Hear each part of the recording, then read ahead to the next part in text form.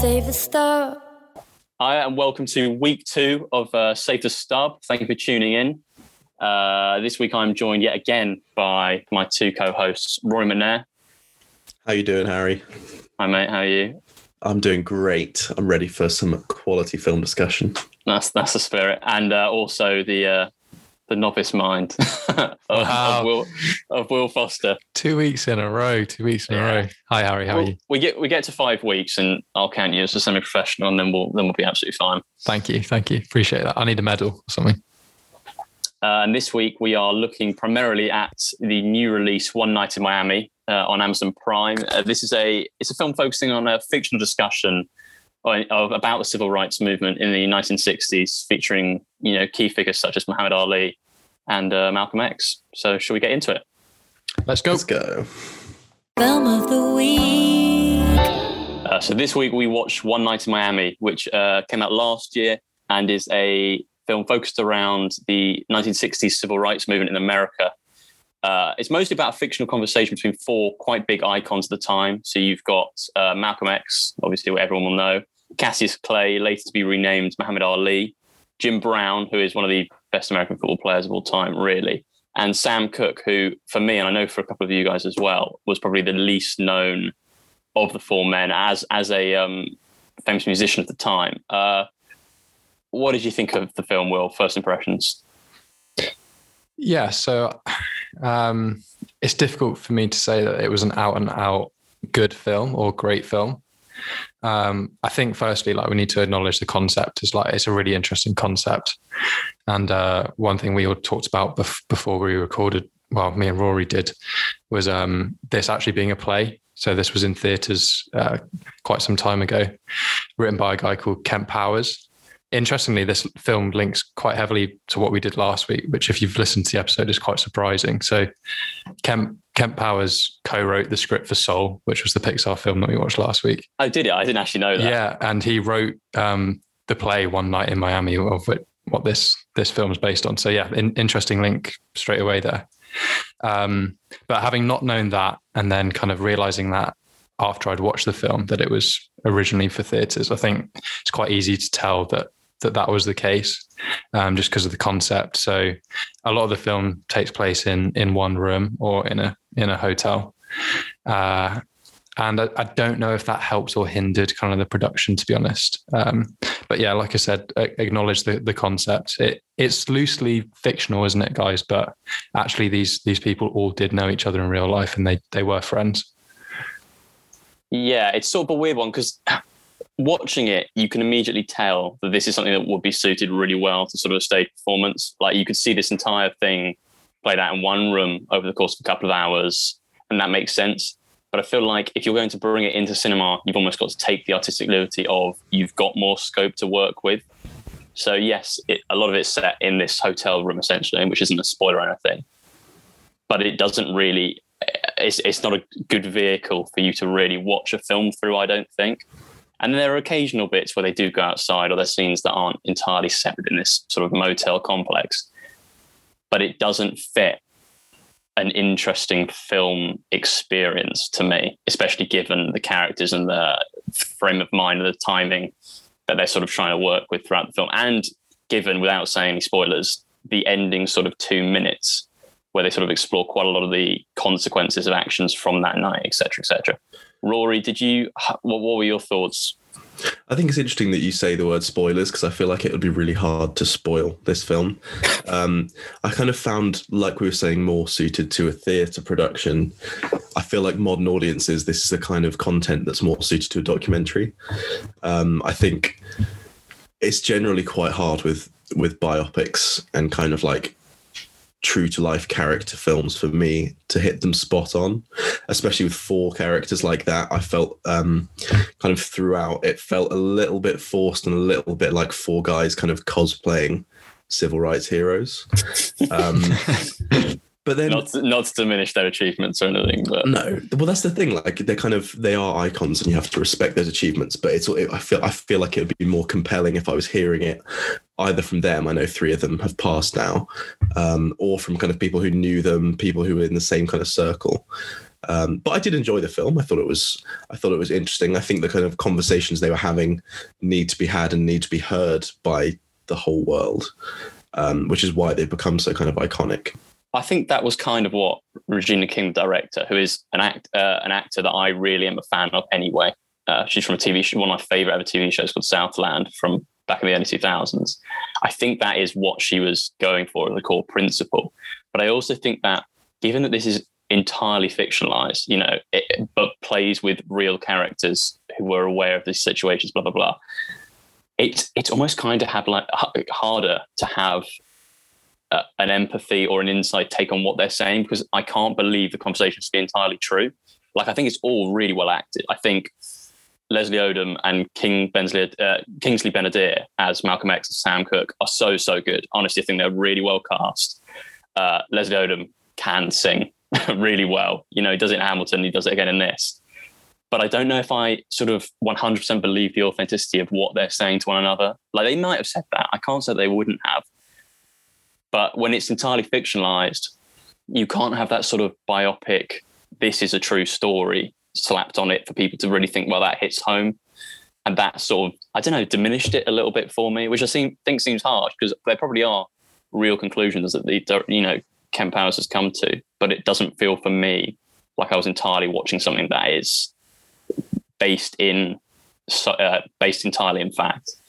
Yeah, I think why I would love to have seen this in theatres and why I think it's so suited for theatres is because, I'm quite a novice of going to like a theatre. I don't really do it much, but I tried to more recently. And when you're there and the actors are in the same room as you, you get such a sense of emotion and tension between them on stage that it's really quite powerful. So you can really get into dialogue, and kind of, because the nature of a theatre is the set's kind of fixed, right? They can't change what's going on in the background, and you're sat in one seat, so you can't, change perspective or camera angles.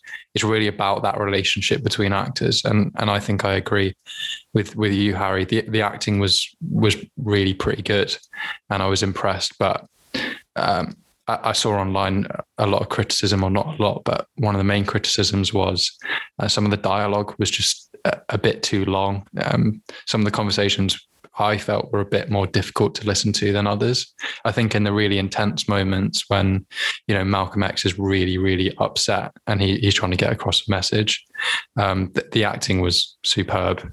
Agreed with that. And similar with Sam Cooke, because, Sam is the character that probably clashes most with the others in terms of his views are more different, particularly to Malcolm's, than the other two. And because of that, we got to see a bit more of a dynamic acting performance from those two actors. But the other two, were kind of a bit more in the middle. And although they were well acted, I think at points that kind of let their characters down a little bit, because John Brown was quite a reserved character, I thought, in the film. And he was kind of one that was a bit more of a peacemaker and a bit more on the fence, kind of seeing both sides. And Muhammad Ali, his character was, a bit more jokey and jovial, but had less serious moments in it, I thought. And but overall the acting was great. I just think some of the script or the dialogue they were given at times was a bit limited. I mean, Rory, would you go so far as to say that this film was actually sort of an emotionally powerful film? Because I think there are scenes where first 10 minutes, I'll be dead honest, I was straight up bored. Some of the script was really badly and clunky. But then there's one particular line in the first scene with Jim Brown that everyone who's seen the film will know I'm talking about. That is really impactful. And you sort of had like a sickening sense that it was coming, but you didn't want to expect it. And there were moments like that in the film, again, with Sam Cooke and Malcolm X clashing, and the final scene where Sam Cooke's on that talk show, and there's sort of a brief recounting of history from that point on, were powerful. But a lot of the middle part for me, especially, was sort of meandering. It was a little bit like filler for a few main big plot points. I think it was a powerful film. I think emotionally, it did grab me once it got going. I agree. I think the kind of first half an hour for me, I was like, they established the characters and I was kind of like, where is it going to go? Is it going to be a kind of black and white plot where we see certain events and kind of things happen and that lead to consequences, or is it going to be a kind of here are your characters and then what we kind of get, which is basically just like an hour and a half of conversation, which isn't necessarily a bad thing. I think, like we've said, in theatres that can work. Dialogue heavy stuff can be made to kind of be impactful if it's put in the right surroundings. I think there are moments that it came off. I think the kind of condensed nature of what this film was trying to get across, or how the film was trying to get things across, had its good moments, had its bad moments. I think I liked the scene on the roof of the hotel. I thought that was quite good. Quite kind of, I know it's just them moving around in the space, which again, when it comes to theatre, is something that's quite important. But I thought it kind of kept things going and kept me engaged, which worked well. Yeah, what I will say, Harry alluded to it earlier, there were moments when they did kind of like leave the room and they were in different locations. And I think that was needed. I think this film just about kept me interested in terms of keeping them on the move and not exactly in the same place. I think Cassius Clay and Sam Cooke, when they went to the liquor store, firstly, I think that scene looked really good. All the lighting and the way they shot that was really interesting and nice. And the rooftop scene for me was another highlight. I think it was a bit more candid. We had a moment of real tension on the roof, and that was kind of broken by a bit more of a jokey relationship between all the characters, which was nice, and I think that helped as well. I think one thing that was done fantastically well with the direction of the film was the kind of sense of danger you got when it came to Malcolm X, and like his kind of experience in his surroundings. Because I think the whole film, he was like, you could sense he was kind of on edge and a bit uncertain of how safe he was.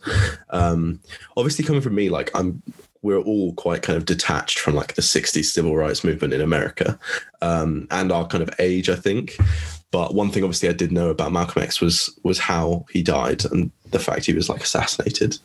And I think it was similar with Dr.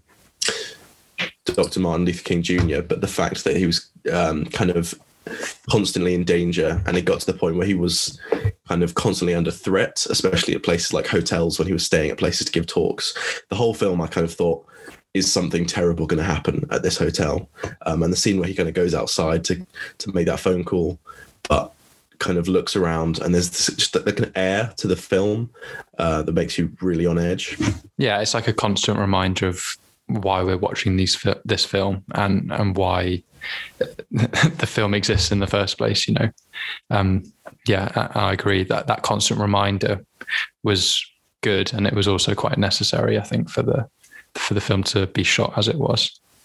Because production value wise, this film does look good. It looks like a 60s period piece, and I think they probably helped themselves by having so few scenes outside of that hotel room that they've actually got to spend, because there's all the things about you got to get period era cars, costumes, you've got to make the hotels and the buildings look right. And they do, obviously effort was put into those, which makes it look good and looks authentic. But then my issue sort of came with a degree of artistic liberties taken, because again, it comes back to this point for me of you're trying to make this film empathetic and impactful, whilst also accepting that you have not trivialized, fictionalized some of the facts to a degree. But then when sort of the timeline doesn't add up, because there's things about Sam Cooke dies fairly soon after this film's set and things like that. This is all set around a fight that Cassius Clay, Muhammad Ali, did actually have in real life. So the timeline's all a little bit all over the place as well. So again, there I was sort of watching and thinking, am I supposed to believe this entirely as true, or am I watching this as if it's a fictionalized account that would have happened but didn't happen but could have happened? And I don't know, it just sort of, it took me out a little bit when I realised that it didn't all sort of fit together as it should historically, and almost should be a case of they weren't all in the right place at the right time, rather than, oh no, this actually wasn't a thing that ever really was going to happen, but it might have done in another time, in another world. I think you kind of have to treat this film like it were a play, in the sense that going into it, you have to give yourself up to the, like you've said, the kind of artistic license, the realities that kind of get blurred with what they need to get their message across. And if you can do that, I think it is a really good film. I think, an hour and 3/4 maybe stretches your attention span when a lot of it is just dialogue you've got to get through, but they are important messages that I think we should appreciate. Yeah. So Regina King, guys, this is her first full-length feature film as a director. Just for people listening who don't necessarily know who she is or the significance of this being her first job. Well, obviously, anyone's first directing job as a full-length feature film is pretty important anyway. But yeah, Harry, you kind of alluded to it earlier. Could we elaborate a bit more on who Regina King is? So, I mean, she is a famous actor in her own right, you know. So the first thing I knew of her being in was this Southland TV show. But even the last couple of years, she's had big roles as other things. You know, there was this series called If Beale Street Could Talk. I'm pretty sure she might even be a co-writer or something on that as well. She was in the Watchmen HBO TV show that came out last year, American Crime. So she's in loads of stuff. So I think she's sort of taken a jump to do some directing, which a lot of the big actors do these days. You know, it's something that is far more accessible than it used to be because it's almost assumed that you could write your own script and produce your own films. And especially if you spend enough time on sets, you at least know what directors are doing. And I'd still say that for a first, you know, it's a heavy topic for a directorial debut, no question. And adapting a play on top of that is hard enough in my mind to translate onto screen. So I would still say she's done a good job, but I still felt that there were too many points in it where it was meandering or was too play-centric for me to think this does really well on screen and this is going to be a film that is successful off its own merit rather than, you know, the individual cast being really good at their roles or it looking really good or anything like that. So I don't know, it's hard for me to gauge overall what I actually feel. I mean, how would you rate this, Will? If you were going to say, I've got to put like a finite level on what I've seen here, what would you be giving this? So as a rating, I'd probably be going for about 7, mid-7, probably 7.4 to 7.6. But, you know, in terms of what Regina did, when I finished the film, I was kind of thinking, is this like a fairly straightforward first director role, or is it actually quite a difficult thing to do? Because on one hand, you know, that this is already a different art form in the sense that it's been written for theatre and it's probably been quite successful. But then actually having your first full feature film and having to direct that and convert it to screen, that could be quite difficult. I think for me, I don't know if this is valid or not. You guys might have more of an opinion, but I think because we were in one location and we've alluded to it already, the pacing at points was a bit slow. It would have been nice for me if she'd used more tools as a director to kind of keep the viewer a bit more interested, i.e. using a few more experimental camera angles or perspectives when we were in that room. I think as a director, you can probably take that license to make those kind of calls. And, you know, it's her first job in this kind of role. So fair play for keeping it relatively safe and straightforward, because she was ultimately fairly successful. I think that you can't really criticize her for much. But if I had one thing to say, I'd probably like to see that again. And I think that would have really taken the film to another level. You've got a really good topic and subject that you're talking about in the film. The acting was great. So I think to level it up, you know, just the composition could have been slightly better. But yeah, overall mid-7, I think good film, and would recommend people to watch it if they'd not seen it. Okay. Rory, what do you think? I get the vibe that you're not as high on it.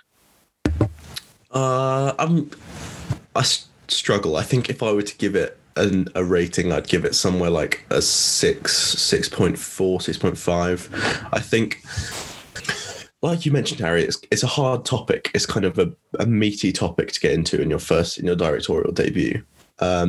And I think now we're seeing a kind of resurgence of the civil rights and social justice movement, especially in America. So I think the message is really important, but I don't know how well this film serves as a kind of continuation of that message. I don't know how relatable. I think a lot of the conversations are kind of conversations that need to be had and need to be seen by the world to kind of start approaching racism.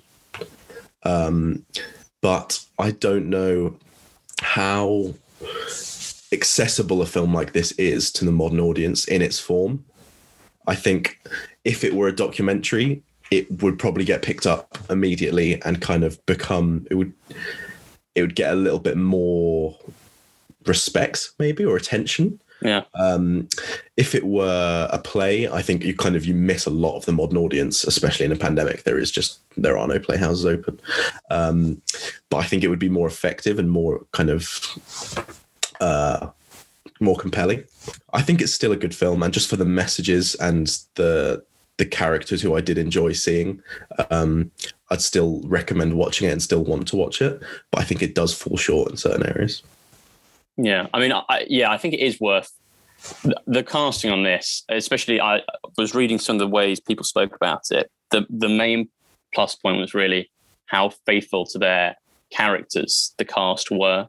So people were saying Leslie Odom Jr. playing Sam Cooke had his mannerisms and things when he's on stage, down to a T, and was still acting in the same way that he held himself. And even in Kingsley Ben-Adir doing Malcolm X, I felt like he did remind me of Malcolm X in all of the, clips and sound bites I've heard of Malcolm X in the past. Now, I don't know a lot about, I'm an American football fan, but Jim Brown, I don't think I've seen many videos of Jim Brown doing interviews or anything like that. And then Muhammad Ali is, he's Muhammad Ali. You know what the man's like. So I do think you've got to give a certain amount of credit to how good the acting was, even if you can't almost put that down to the quality of the film itself. But I do agree with you. I think it is sort of a middling 6. I wanted to like it. That was the thing. And there were bits where I was like, if you had a film entirely like this, I'd be thinking that is a great film you've made. But there's too much sort of gappy filler between it where you're either going to lose an audience or lose me, to a point where you've got to do almost another, like, bang, I've got to do a shock scene, or bang, I've got to do something that's, really impactful for me to really think, wow, that was a film that's worth me either seeing again, recommending, telling someone about, past it being a civil rights film that almost gets, this is going to sound awful, but almost gets plaudits just for tackling a topic that most people would shy away from. Like, I don't know, I don't want to say that's a harsh thing to say, but when you approach difficult topics, you are making a conscious decision to be tackling people's prejudices or views on certain topics. So if you're then going to do that, I almost feel like you've got to do such a good and justified job that you've warranted taking the time to approach that topic, rather than I just want to give my take on, any of these sort of cultural movements that are going on. So, I'm not going to consign it down there with the bang average films. I still think it's above that. I think production value, the acting, whatever. But I think there had to be something, I can see it on stage. If this was on stage, I imagine this would, this slab. But just for a film, I think it's a middling 6 at best. Yeah. I think that's as far as you can really go with saying, this is maybe exactly what she set out to direct, but it's still not a groundbreaking film in those respects for me, I wouldn't say. Maybe I should change my rating, guys. You guys are you slating me here. No, I'll stick to what I said, but probably the 7.4. I agree with what you guys say, and I don't think you'd. Well, for one, I'm not compelled to rewatch this film anytime soon. And secondly, Rory, I think you're spot on. I think when you come away from this film, and why I probably gave it a bit higher than you guys was, I think the impact it has is good, but it's not necessarily really about the film. It's kind of about the topic that the film talks about. Maybe I let that influence my score giving a bit, but I'm going to stick to it. I think 7.4, just for the fact that it's so direct about discussing civil rights. And I think I don't think we've actually mentioned this when we've talked about the film, but the film is all about kind of how these characters perceive their own struggle with the civil rights movement and how they think they can affect it. And I think that, we said the concept is interesting, but that is the concept. And I think the actors executed that pretty well. And yeah, really interesting idea. But, for theatre, Harry, I'd love to go see it at the theatre if you're up for it. We're probably not going to get that opportunity. Sorry, Rory, mate, you're not invited. Not my fault. Yeah, I mean, at the end of the day, we are, I guess we are a film podcast, but we are talking about it. Do you know what I mean? It has had that effect that I suppose is desired in starting a conversation, at least for us three who are quite detached from it. So I suppose in that respect, Regina King, you've done a bang up job. But would I watch it again? It's not for me to say. I think the thing is, you can review or critique this film as a film or as a message or as both. And I kind of understand why, like Will, why you rate it higher, because I think that message is so important that, especially going into the film expecting a message like that, it does a really good job. And kind of opening itself up to the dialogue, it does a great job. But if you're being really critical, looking at the kind of directorial aspects of it, trying to kind of quantify how well it does at communicating that message, I think you do start to see things that bring it down. It's going to do well at the awards though, guys, isn't it? Right, I think. Do you think? I'm not sure. This is the thing, because normally I would tip these sort of films as they've almost got America is a real guilt complex when it comes to awards. So anything that really plays on heartstrings, especially for things like the Oscars, they nearly always do well. You know, I can think of any of the big, films of the last 10 years that tackle issues of things like racism, slavery, rights for discriminated groups often do well. But I would be interested to see how this does, because it's still down the lower end of things like budgeting and stuff like that. It's not massive name actors. There are some big names, don't get me wrong, but it's not one of the ones where you've got, proper A-listers slapped all over it. And it's an Amazon Prime production rather than sort of an individual production house altogether. And obviously these streaming services, as we discussed last week, are coming more and more into the foreground when it comes to, awards and actual critical acclaim. But I'm not sure. I'd be interested to see. I will be interested to see. You can correct me if I'm wrong, but let's cut this if it's not right, guys. But when I was researching, I don't know if nominations and stuff for awards that are coming up have already been made, but I think a lot of the acting roles had been nominated from what I'd seen. But, again, I'm not sure if that's correct or not. I can see that being what it would get nominations for rather than as a whole production. Yes, they're mostly things for casting. So you've got Leslie Odom Jr. essentially has been nominated twice. He's got an SAG nomination and a Golden Globe for Sam Cooke. And then you've got one for director for Regina King in the Golden Globes. And then some stuff like for songs and things like that. But in terms of sort of like whole film nominations, which I'm not saying that they're the benchmark you set like a good film by, but, it very much speaks of the film as a whole. If the actors receive the nominations where the film doesn't, the film as a whole hasn't really been nominated for a whole bunch of things. But obviously there's still a lot of time left for that to change and for more nominations and things to come through. But yeah, well, that was One Night in Miami.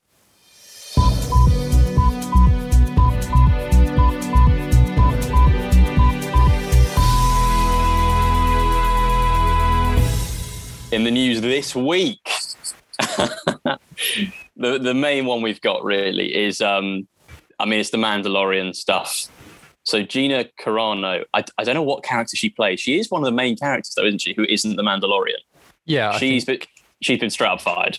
She's been fired. She's an awful person. She's been an awful person for a while as well. And Lucasfilm have straight up cut her out.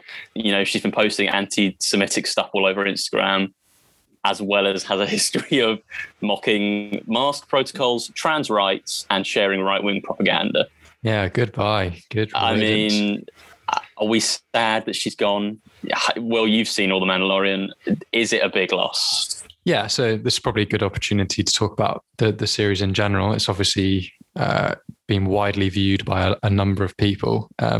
Firstly, her character is a bit strange. We're introduced to her in the first season, which both of you have watched. So you saw that. She's kind of a friend of the main Mandalorian character. And she helps at certain points in the plot, and she aids him kind of complete his mission, what he's trying to achieve in the series. But I think we can all agree, poorly acted. We're not she just is saying one of the worst actresses I think I've ever seen on screen. I actually could not believe that was one of the things that ruined The Mandalorian for me. That people were saying it was so good, and I was watching this woman act, and I was just thinking she does not know what she is doing, and she's probably getting paid through the nose for it as well. Yeah. So really stress that we're not obviously just saying this because now she's gone and it makes us look good because we're criticizing her because she's a bad person. But I didn't like her last week, and then she got fired, which I just thought made it doubly funny. Yeah. So, Rory, what are your opinions? I've got my own opinion about The Mandalorian. I think it heavily relies on people's nostalgia value to kind of carry it through and make it seem as if it's a really great series. I don't actually think the quality of the acting and the story in particular is really poor, and it lets it down, and it makes it for me impossible to really get behind it as a series. What do you think? I'm honestly quite shocked at how bad a lot of the acting is in The Mandalorian, because this is like big budget Star Wars content, a lot of excitement behind it, a lot of popularity is going to come from it. And like you said, it seems like the only thing they've really invested in is the fact that it's Star Wars and a few little throwbacks that make you go, oh yeah, look, that's that thing from Star Wars, which is enjoyable. You got to admit, like, I enjoyed watching the Star Wars films and I enjoyed the kind of visuals of The Mandalorian. But when it comes to acting, when it comes to plot, when it comes to even direction at points, it's just not good. And it's tough because it's something I really want to enjoy. Like, the kind of base plot isn't that bad. Like, the Mandalorian character, he's very easy to kind of get excited about. You want to see where the story takes him. But it seems like the director's kind of just decided that each episode he'll go on a different quest, meet a different new character, and at the end of the day, we're in the exact same place where we started. Yeah, it's crazy, isn't it? What I was almost in disbelief when I'm watching episode to episode. All these, Mandalorian, The Witcher, all these Avengers spin-offs, they are all just fan service for people who quite like explosions and sci-fi, aren't they, really? Like, you can't someone is always going to watch if you have got a bit of lasers or magic or killing of some description without any blood, because that's all these shows seem to do, is kill people and then change the blood to green, and suddenly it's, you can make it a PG-12 film. They're all rubbish and they've all got awful actors. But as long as you can put together a semblance of like an overarching story to keep people invested, they will just keep watching it. You can honestly just pump it out. She was going to get her own TV show. Yeah, I saw there was that. Something coming out with her in that was like, it's called like, isn't it called like Agents of the Rebellion or something like that? About or Mercenaries of the Empire, something like that, where it's just her. She was going to get her own Star Wars spin. She had a spin-off coming up, and she screwed that over as well. So I don't know how much money she was making with just The Mandalorian, and then was going to make 10 times that again. There's some serious karma with all of this. I think, like, the laziness of a lot of the stuff in The Mandalorian, the laziness of hiring this terrible actress, the laziness of her own acting has all come back to bite them quite perfectly. But yeah, she's talked her way out of a job very deservingly. Millions of dollars. Yeah. Congratulations. The irony is, as well, is that the only good actor they've cast in the whole show is Pedro Pascal. And the man's an emotionless you can't see his face with a mask on. What? How much are they spending?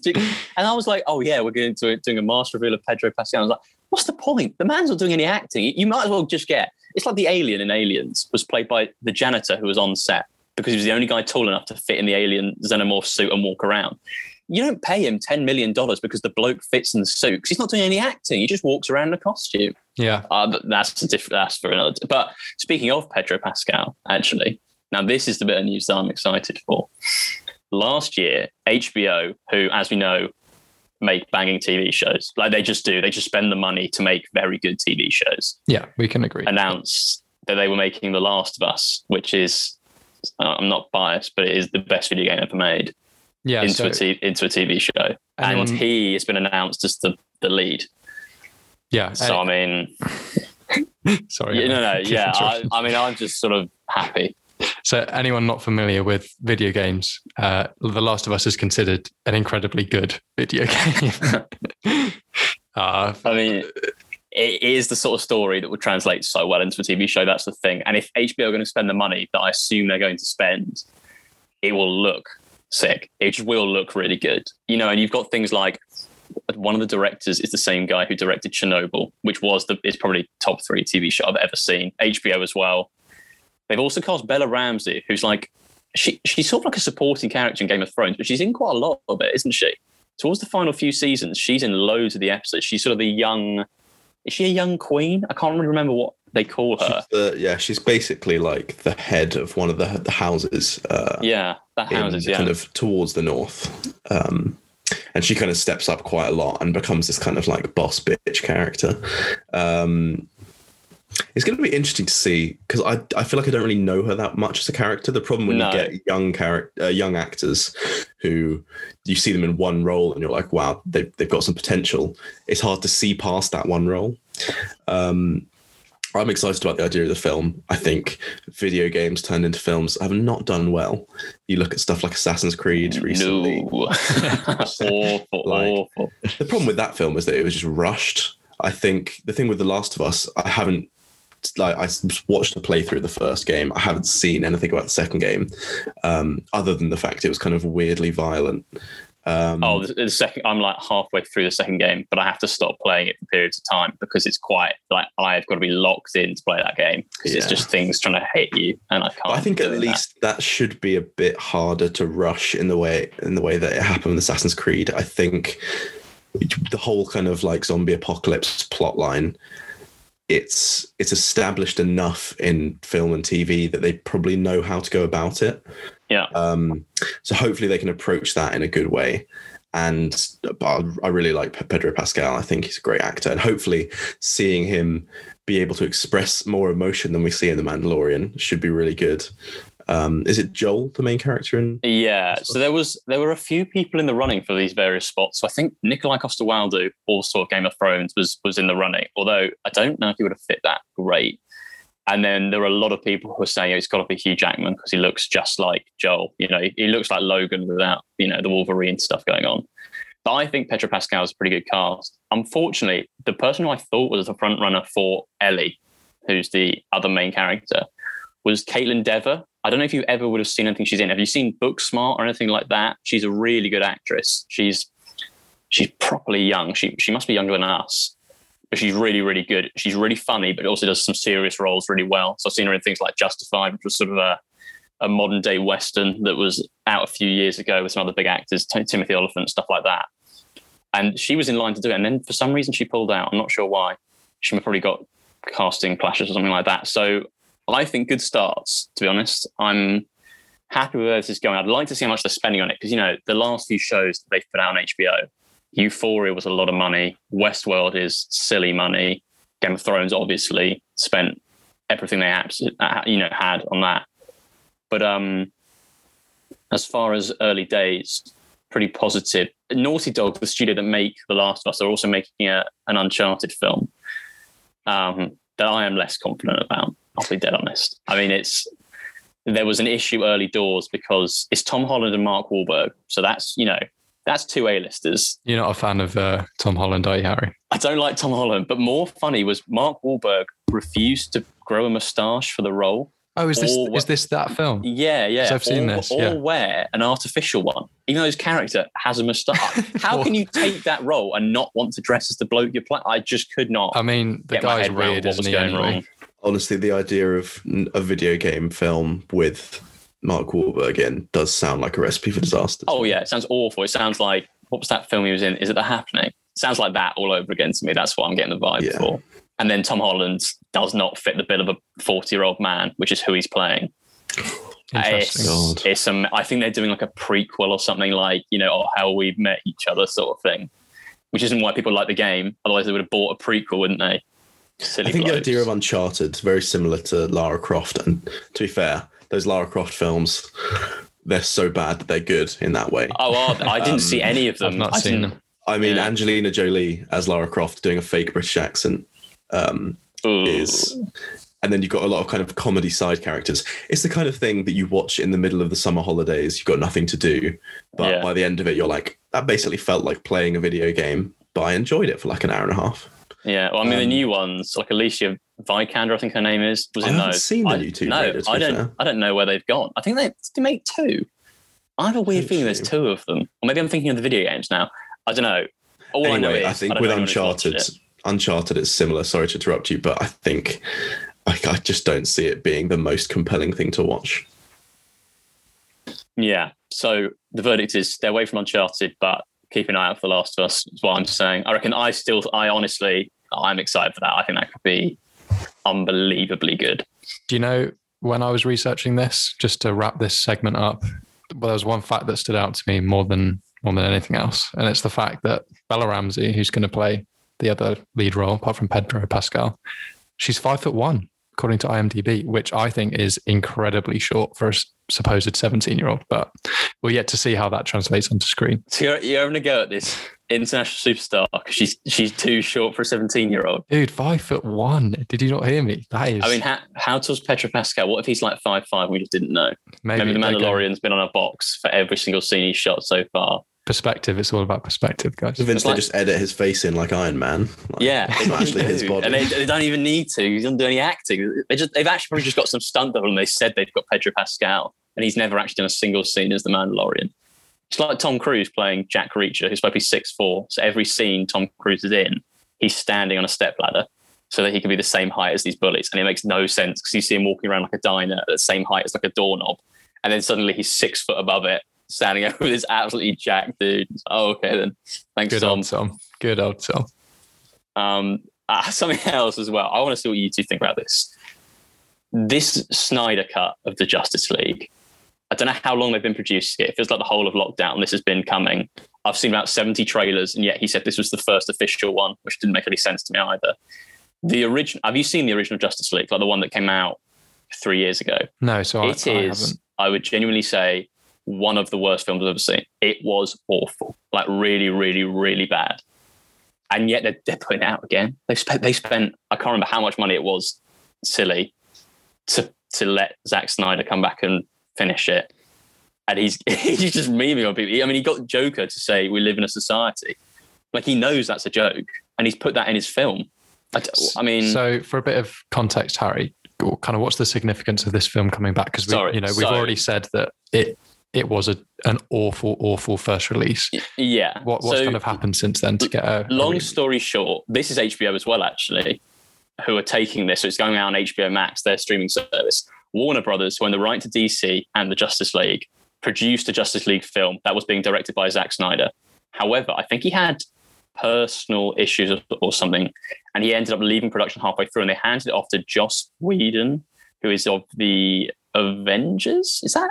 Oh no, is that the Russos? I can't remember. Joss Whedon's done something famous. He's a big director. Anyway, right. He came in, put it out. It was rubbish. It made no sense.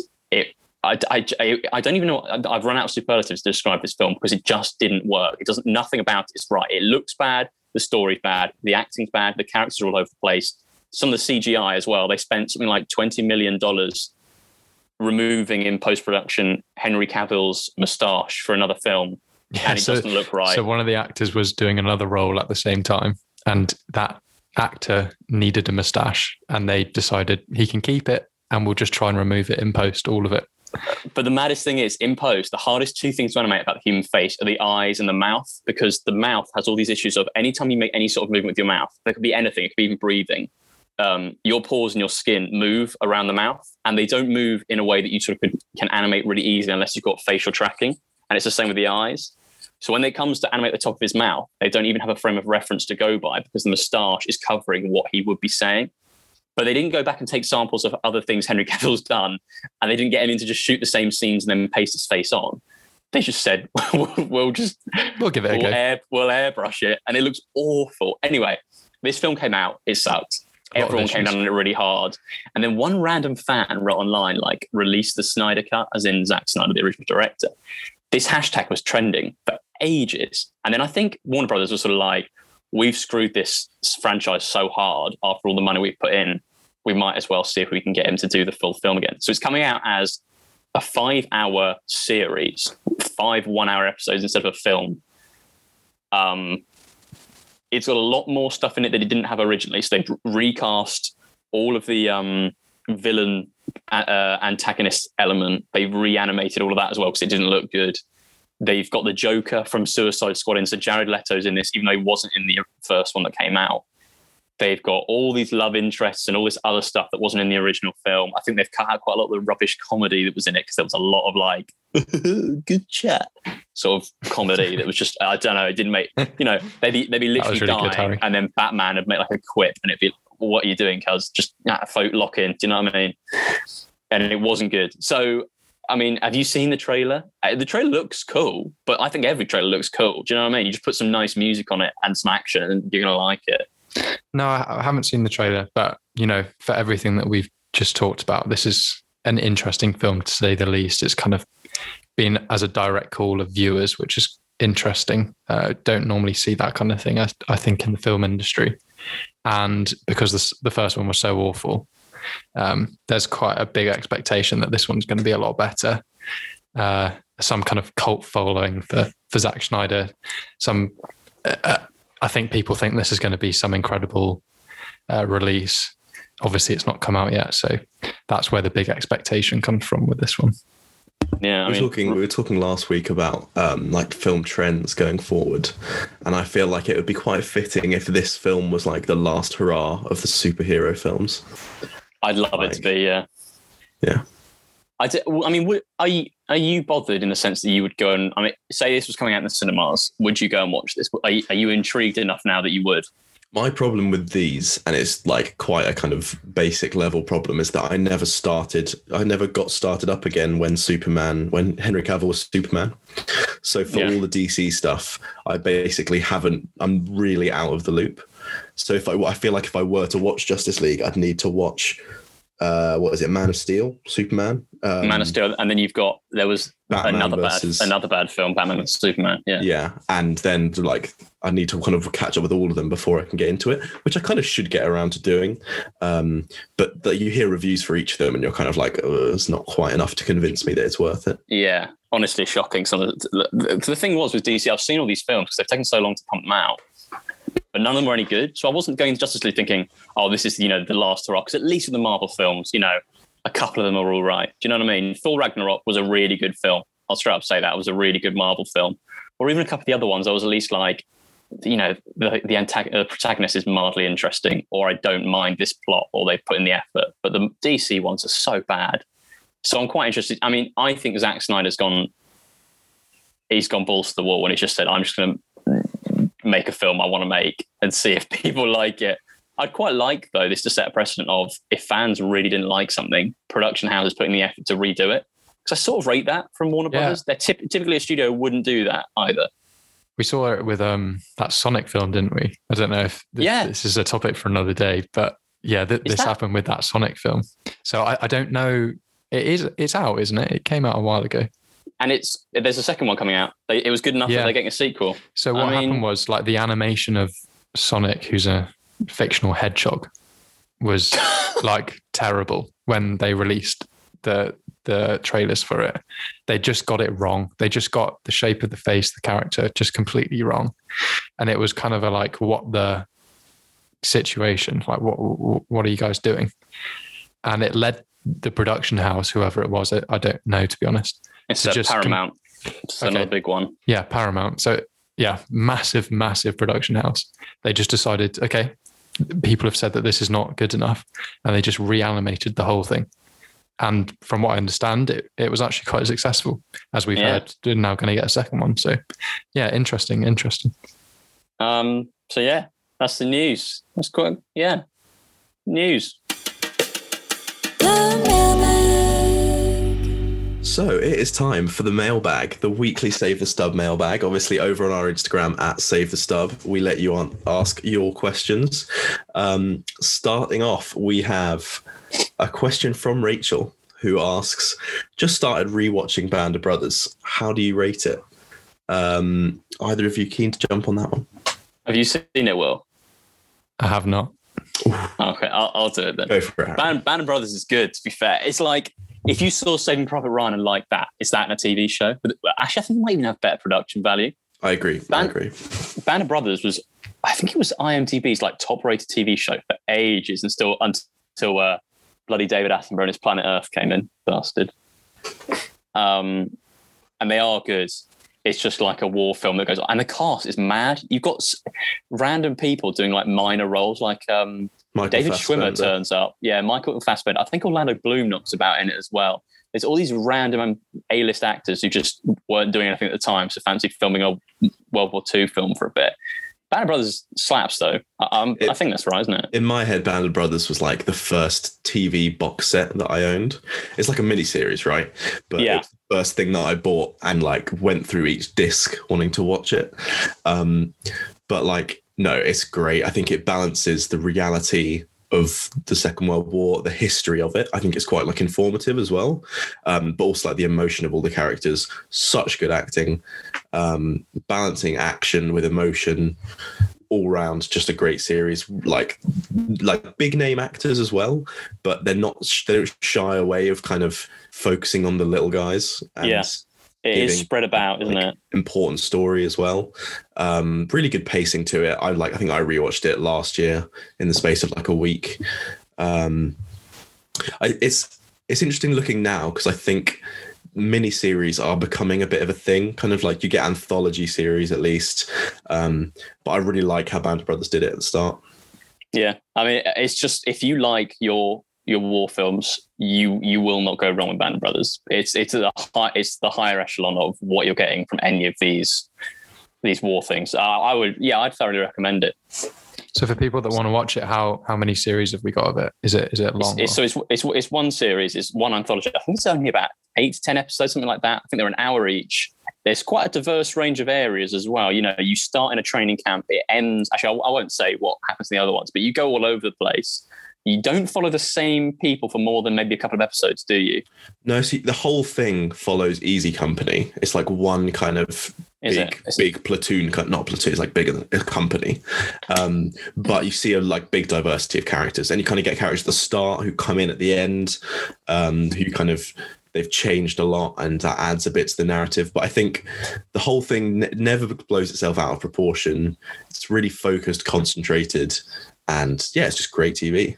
Yeah. So Rachel, Certi banger. We've given it the approval stamp. Right. Moving on to our next question. Who are some of your most overrated and underrated actors of the last decade?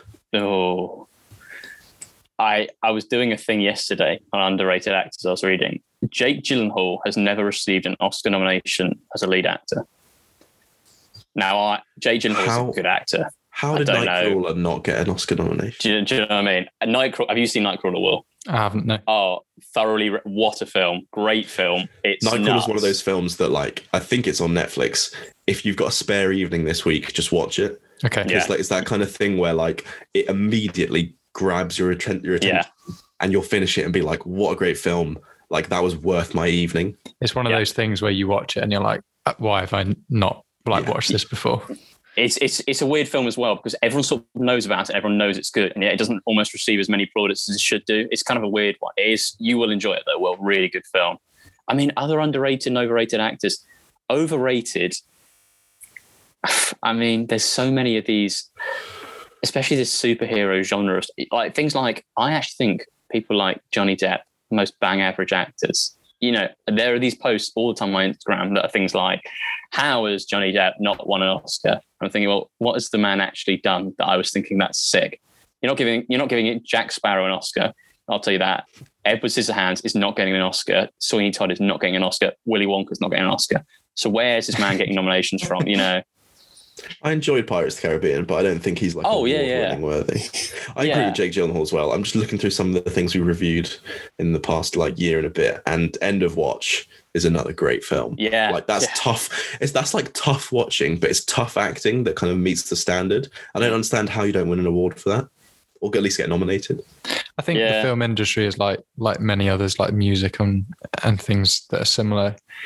People are largely successful due to, but it's not luck, but you know, getting a break in something and they get exposed, and all of a sudden you're kind of in that sphere of I'm a big actor or I've been in big films, and you kind of a lot more likely to get cast and things. And you know, all kind of media and kind of the arts are very much open to that, I think. And yeah, it's as being someone that doesn't know a lot about films, I can still recognize that there's going to be loads of actors that are really big in Hollywood that aren't necessarily the best. I mean, what I've been really enjoying is Matthew McConaughey, I think like he's probably properly rated. I don't know if he's overrated, but yeah, he's a weird one, isn't he? Because when it was sort of the era of failure to launch and rom-coms, everyone looked at Matthew McConaughey as absolute chump work. And then he went and did sort of Interstellar, and then off the back of that has done things like True Detective. And now he's, revered. Just finished True Detective, that first season, and loved Matthew McConaughey. Thought he was so good. Really good. One name that's come up is Robert Pattinson. Do we think underrated, overrated, properly rated? So this is interesting. If I just jump in again from a less involved person in film, Robert Pattinson, I think everyone knows, broke onto the scene from the Twilight series, and everyone I think has an opinion on Twilight, especially if you're people of our age. But obviously Robert got slated for being in that, and I've never seen it, so I don't actually know if it's a good performance. It's aimed at teens, so I can't imagine that it's like particularly incredible. But he's been cast in things recently, and he's the new Batman, which is quite a big gig, quite a serious role to be undertaking. I saw him in something recently that I was really, really impressed with, and I'm just trying to remember what it was. Was it Tenet? It was Tenet, of course it was. I thought he was really good in Tenet. I was really surprised. Obviously, I don't keep track with Robert Pattinson to see him in Tenet, which is an interesting film, by the way. I'm not sure how I feel about it, but his performance in it I thought was really good, and probably one of the better parts of that film. What do you guys think? I'm not going to start discussing that film. Wow. We don't have to talk about Tenet. Don't get Harry talking about Tenet. It's not.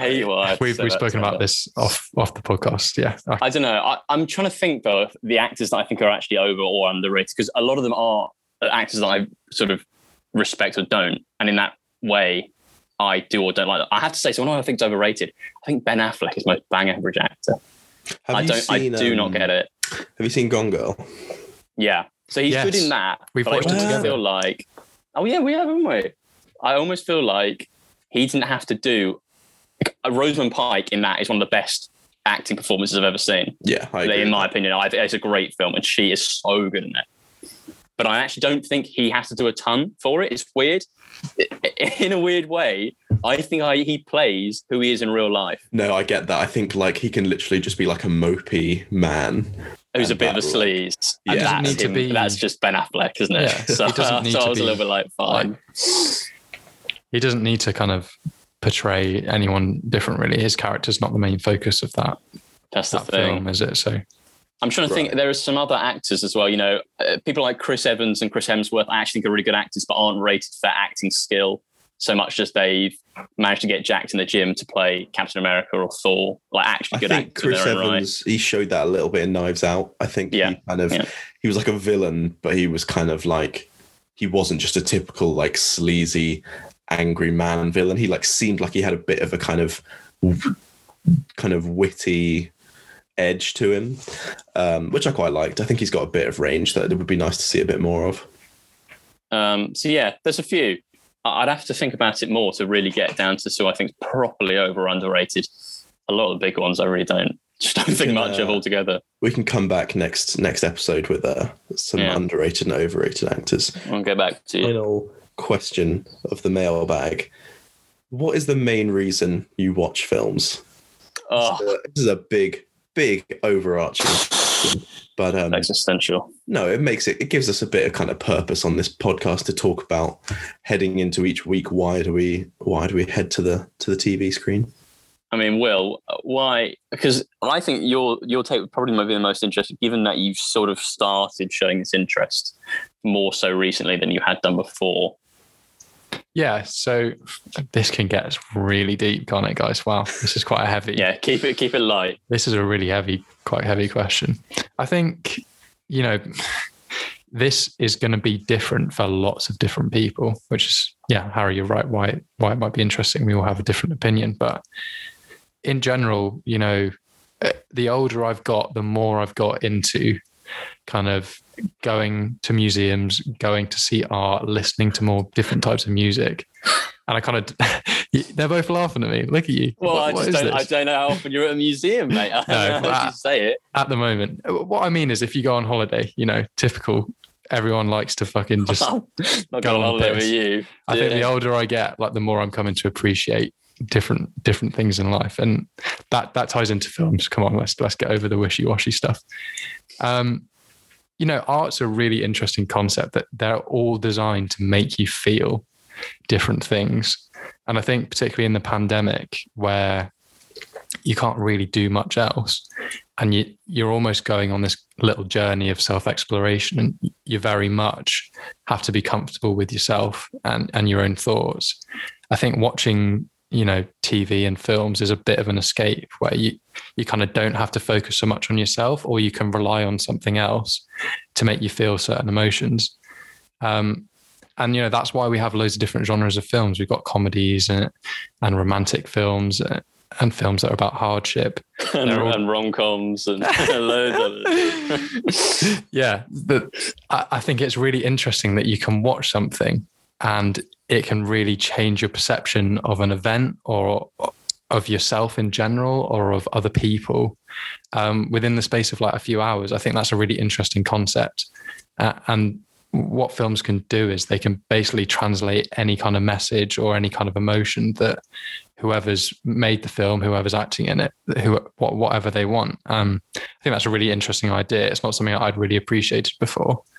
And I think if I'd given the answer maybe a year ago or so, I'd probably just say that I turn on films because I don't have much else to do. But it's kind of developing into me appreciating it as an art form, which ultimately I think we can agree is what filmmaking is about. Rory, what are your thoughts on that? I agree with everything you just said. I think I enjoy storytelling and kind of seeing how people present stories and messages through film and through kind of acting. It's getting very deep, like mise en scène, like kind of directorial aspects. And I think kind of seeing other people's lives, whether fictional or non-fictional. Like you said, it's a bit of an escape, but at the same time, you kind of relate to these people a little bit, which is what makes you feel those things. Yes, it's entertainment. I mean, just to relate this back to the film that we watched this week, One Night in Miami, Harry mentioned it. I think that scene with Jim Brown at the start of the film is probably the scene that struck me most in the film, particularly early on. We've all got a knowledge of the struggle for civil rights in America in the 60s. I think most people, even if you're from the UK, we kind of get taught this in school now and stuff. But it's very difficult to appreciate exactly how hard it was and how striking some of the things that were going on in America at that time were. And kind of that, the medium of film, seeing that on screen and hearing the language and seeing Jim's reaction to what's being said, it kind of just brings that all to life. And I think that's a good example of how film can be so much more powerful than just learning things in school or, reading them in books, experiencing things, bringing them into your own living room or into your own thoughts by watching them on screen. I think it's pretty powerful. Harry, what do you think? You're not very good at doing deep things, so I'm interested to see what you got to say. I'm very emotional. My girlfriends will tell you.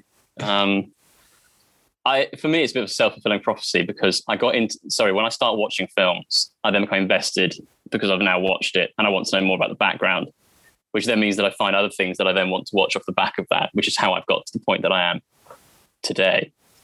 And, I don't know how many films I've watched. It's not, it's not a nice number. Do you know what I mean? But quite a few. I think, but it's through the best films that I've seen in me can provoke such an emotional response that it is more powerful than a book or a song, or, people have that attachment to music, for example, like in Soul, little callback there. Okay. That I don't have. But for me, that is what I get from, an excellent film or a TV show. And it's little things like, if you've seen Blade Runner 2049, it's quite a niche example. There is a scene where Ryan Gosling takes the baseline test for the second time, and looking at the background, how that scene is made.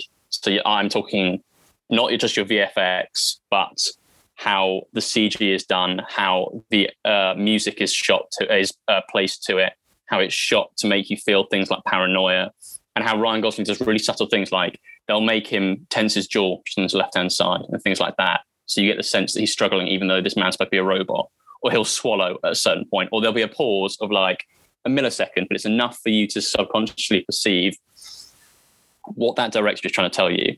Things like that, to me, I see as being, I just think that's an amazing thing. And if I were a director, my sole objective would be able to create a visceral response in the person watching what I'm making. And that is almost, again, with One Night in Miami, what Regina King has been intending to do. When you get that Jim Brown scene at the start, you get that visceral reaction of how you feel about that scene. Or the music at the end, I got the same thing, watching the stuff about Malcolm X and Sam Cooke singing that song. That's that visceral reaction where that is what saves that film for me. Because otherwise I'm thinking that's a forgettable film. But then you see these certain things that grab you or that you remember, and then you could see them 10 years on and you still know why you got that reaction or why you feel that way, or if your reactions change from that point. You know, there's things like, sorry, I'm going on a bit, but Rory and I went and saw a Japanese film in Somerset House in London at the open air cinema. And this is one of my favorite films ever. And like the experience for me of seeing this film on this, you know, massive canvas screen in London in the summer was amazing. But the people I was fully aware weren't getting that same experience. But that's because for me, film is a much more important thing than it is for them. And that's cool, obviously, and that's fine. But that is why I feel the way I do about film, and almost why I speak about it so sort of passionately, where some people might say I'm not so passionate about other things. So I don't know. That's why I like them. That's why I enjoy film. I mean, if you're listening to this, you're either fairly interested in films or you're one of our friends that we've... You're almost definitely a mate that I've asked insisted to listen. that you've or got you're one watch. of those people that Harry just said wasn't into the film as much as he was. Yeah. Oh, yeah, Rory, that includes you, doesn't it? But no, it's an interesting point. You know, you're probably into films if you're listening to this. Let's hope anyway, because we're not, you know... We're new at this. We realise we're not the most engaging at times, but I think that wraps us up nicely. Don't say that. Cool it. We can cut it out. It's fine. No, but if you're watching this, I've said it. I think you're probably more interested in films, but it's an interesting debate about finding and kind of realising an interest in the arts, whether that's films or music. If you can find that connection to something that makes you feel emotion, it's just so unbelievably powerful. And if you've not found that yet, you know, go to a concert or go to the theatre when we obviously can. Try and watch a number of different films that are highly rated, because it's a really interesting feeling. So that was episode 2 of Save the Stub. Thank you guys for listening. Next week we are watching The Matrix. Actually, we're going back for a little bit of a classic, which is streaming now on Amazon Prime if you fancy watching before the next one comes out. So what's left for me to say is thank you to Will and Rory, and see you guys next week. Save the stub.